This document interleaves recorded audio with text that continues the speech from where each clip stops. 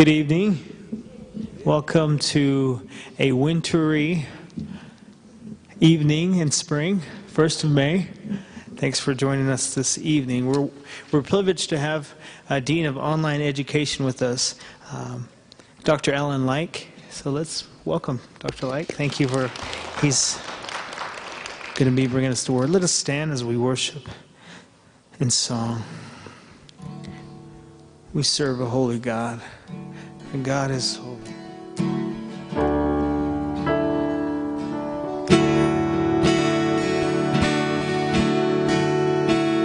Amen. Praise His name. He is a holy God. Amen. You may be seated.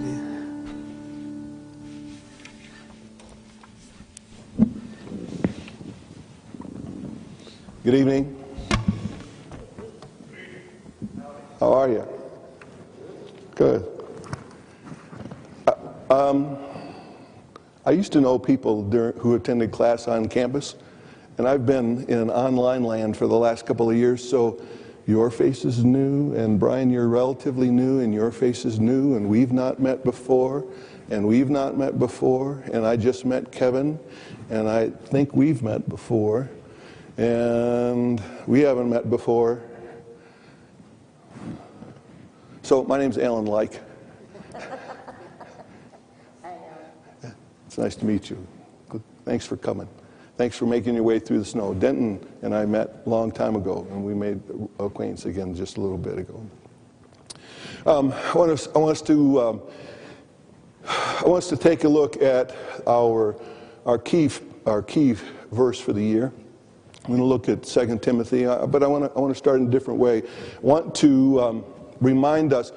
Let's see. Anybody had biblical interpretation yet? I think you guys, okay. Anybody written an exegetical paper yet? Anybody know what an exegetical paper is? Okay, all right, you just wait. You just wait.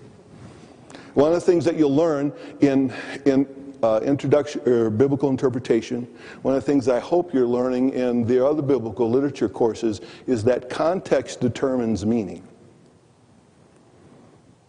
The context of the passage, the context of the recipients, the context of any conversation determines the meaning of the words that you use when you have that conversation. So let me give you an example.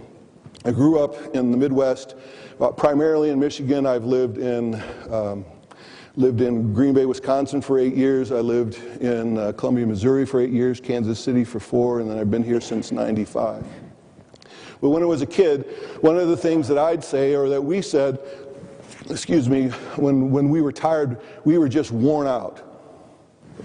Is that new? Anybody use that phrase? Come on, this is an interactional thing. Anybody use that phrase, worn out? If you're from the South, you might say that you're tuckered out, right? Okay, so tuckered out.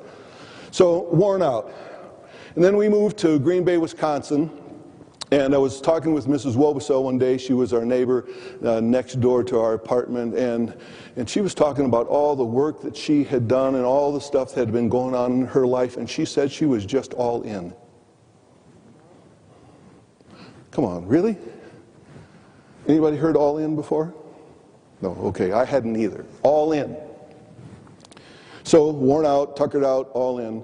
Moved to Columbia, Missouri, met somebody from St. Louis, and my friend from St. Louis was really tired one day. She had had a long day, and she was just too through. Yeah, me either. That's what I said. I don't know. I had no idea what she was talking about. Too through? Yeah, I'm tired. Oh, I get it. So worn out in the Midwest, tuckered out in the South, all in Green Bay, and too through in St. Louis. Context determines meaning. All of those phrases meant that the person was just tired. Okay, so let me ask you about a couple others. A carbonated beverage. Pop. Absolutely, it's pop.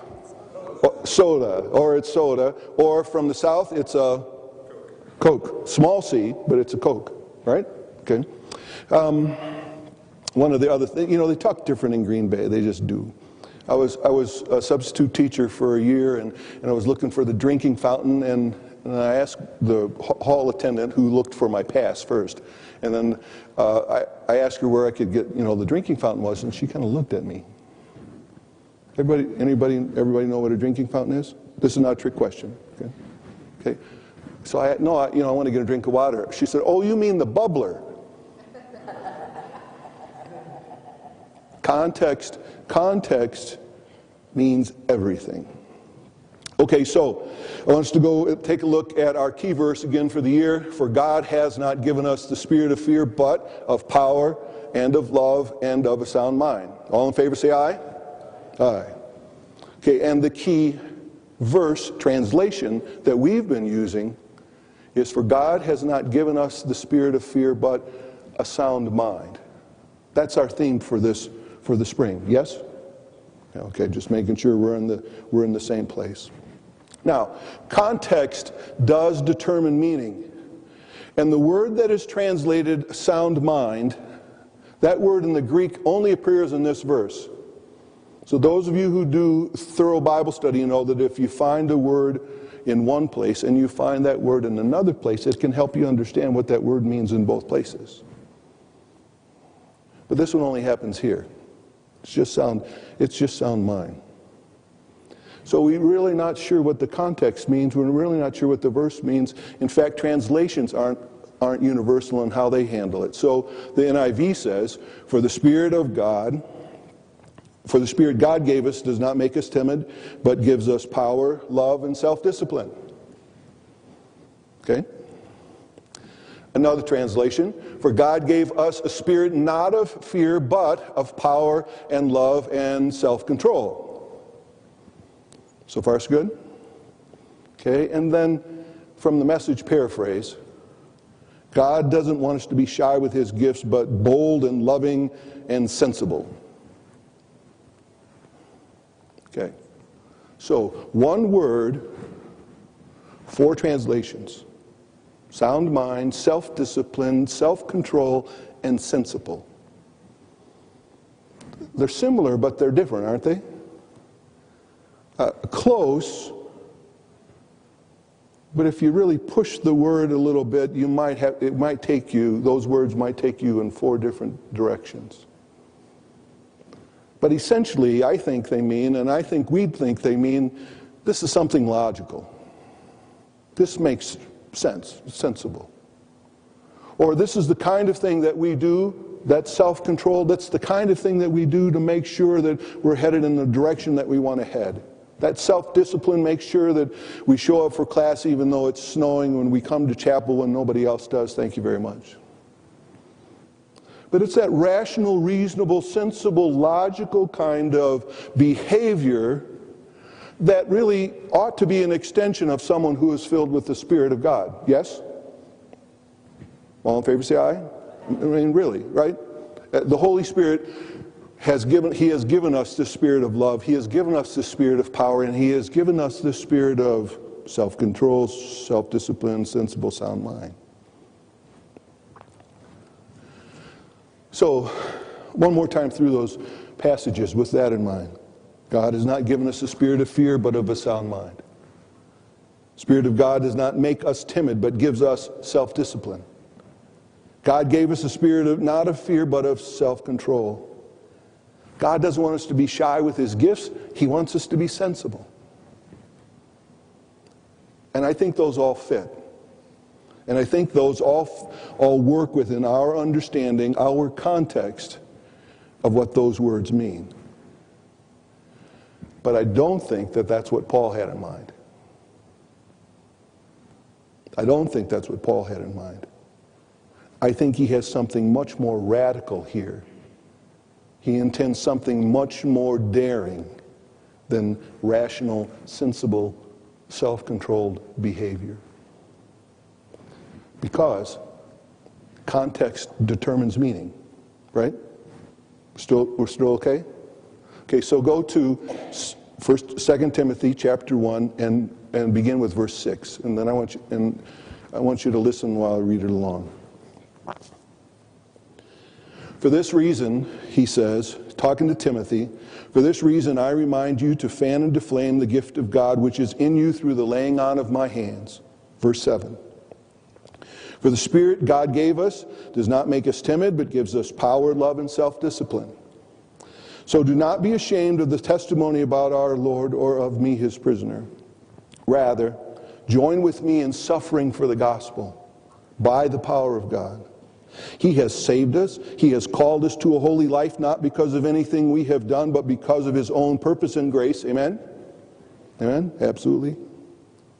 This grace was given us in Christ Jesus before the beginning of time, but it has now been revealed through the appearing of our Savior Christ Jesus, who has destroyed death. He has brought light and immortality to light through the gospel. And of this gospel I am appointed a herald, an apostle, and a teacher. That is why I am suffering as I am, yet this is no cause for shame, because I know whom I have believed. And I am convinced that he is able to guard what I have entrusted to him until that day. That's the word of the Lord. Did you see it there? Did you see Paul's definition of what it means to have a sound mind? For Paul, having a sound mind meant joining with him in suffering for the gospel. For Paul, self-discipline meant staying the course, not backing down. For Paul, self-control here meant not running and hiding, but standing up and proclaiming that Christ Jesus has destroyed death and has brought light and life to light. And sensible? Paul says his suffering is no cause for shame. How sensible is that?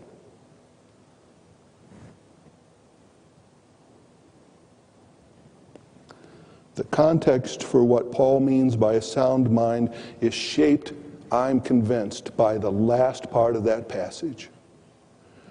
I know whom I have believed, and I am convinced that he is able to keep everything that I've committed, that I've paid, that I've invested, that I've given to him until the day I see him again. So for Paul, it was perfectly sane to be persecuted and beaten for telling others of the good news of Jesus Christ. For Paul, it was perfectly logical to spend weeks at sea and years in prison as a result of preaching that God was in Christ, reconciling the world to himself. For Paul, it was perfectly reasonable to proclaim that the greatest of these is love to a bunch of Christians in Corinth who could care less about what Paul thought. For Paul, having a sound mind meant staying true to the gospel of Christ at all costs. And for him to turn his back on Jesus would be insanity. The exact opposite of a sound mind. Now, the bigger context behind our passage is that Timothy is having some faith troubles. He's not sure that he wants to pay the price for his faith in Christ that Paul has been paying. He's watched Paul suffer. He's watched Paul be imprisoned. He's watched Paul be misunderstood. And Timothy is having second thoughts. And so, Lyke's paraphrase, in essence, Paul is saying to Timothy, you're crazy not to give your whole life to Christ. You're nuts not to follow him completely. To do anything but to belong to Jesus entirely, that's insanity. You see, Christians down through the centuries have believed that having a sound mind means making sure that nothing gets in the way of being a fully devoted follower of Jesus Christ. Nothing.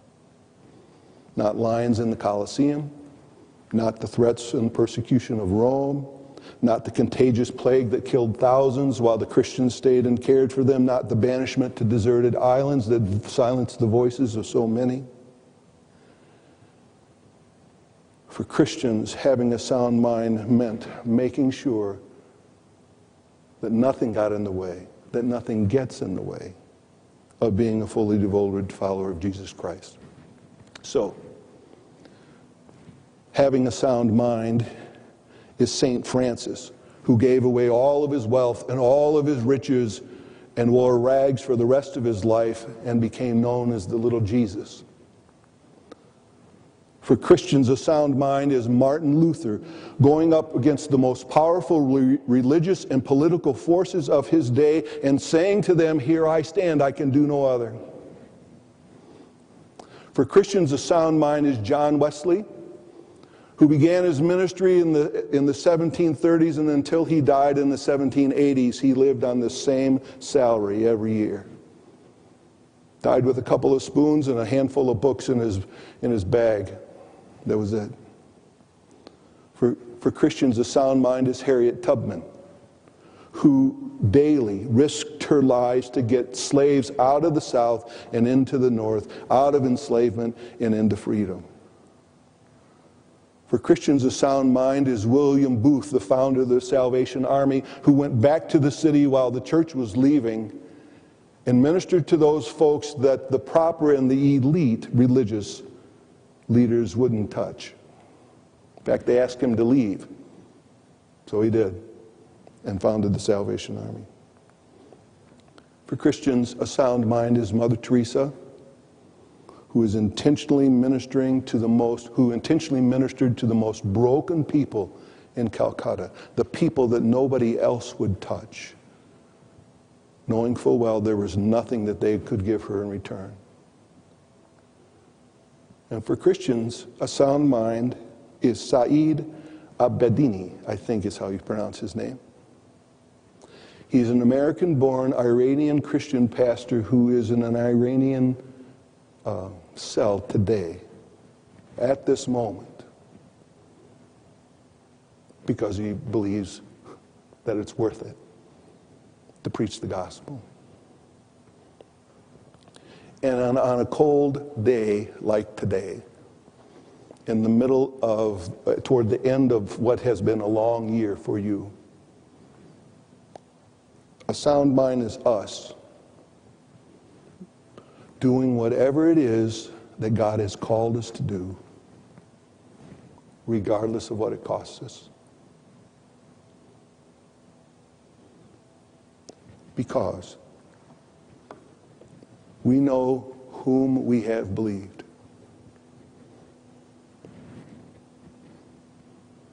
And he is able, we're convinced, that he is able to keep all of our homework and all of our tension and all of our pressure and all of our loneliness and all of the wanting to go back home if this isn't home, and all of that investment, he is able to keep and guard that all until the day that he returns. Amen? Amen. So the passage does beg the question, are we of sound mind? So people will look outside at the weather and say, are we of sound mind? Are we of sound mind the way Paul means it here? I think you are. Otherwise you wouldn't be here. Otherwise you wouldn't be here. Timothy had a choice to make. Timothy chose Christ. We have a choice to make again and again. And Paul is hoping that because we're convinced of Christ, that we'll choose him too. Amen? Amen. Stand and sing this song.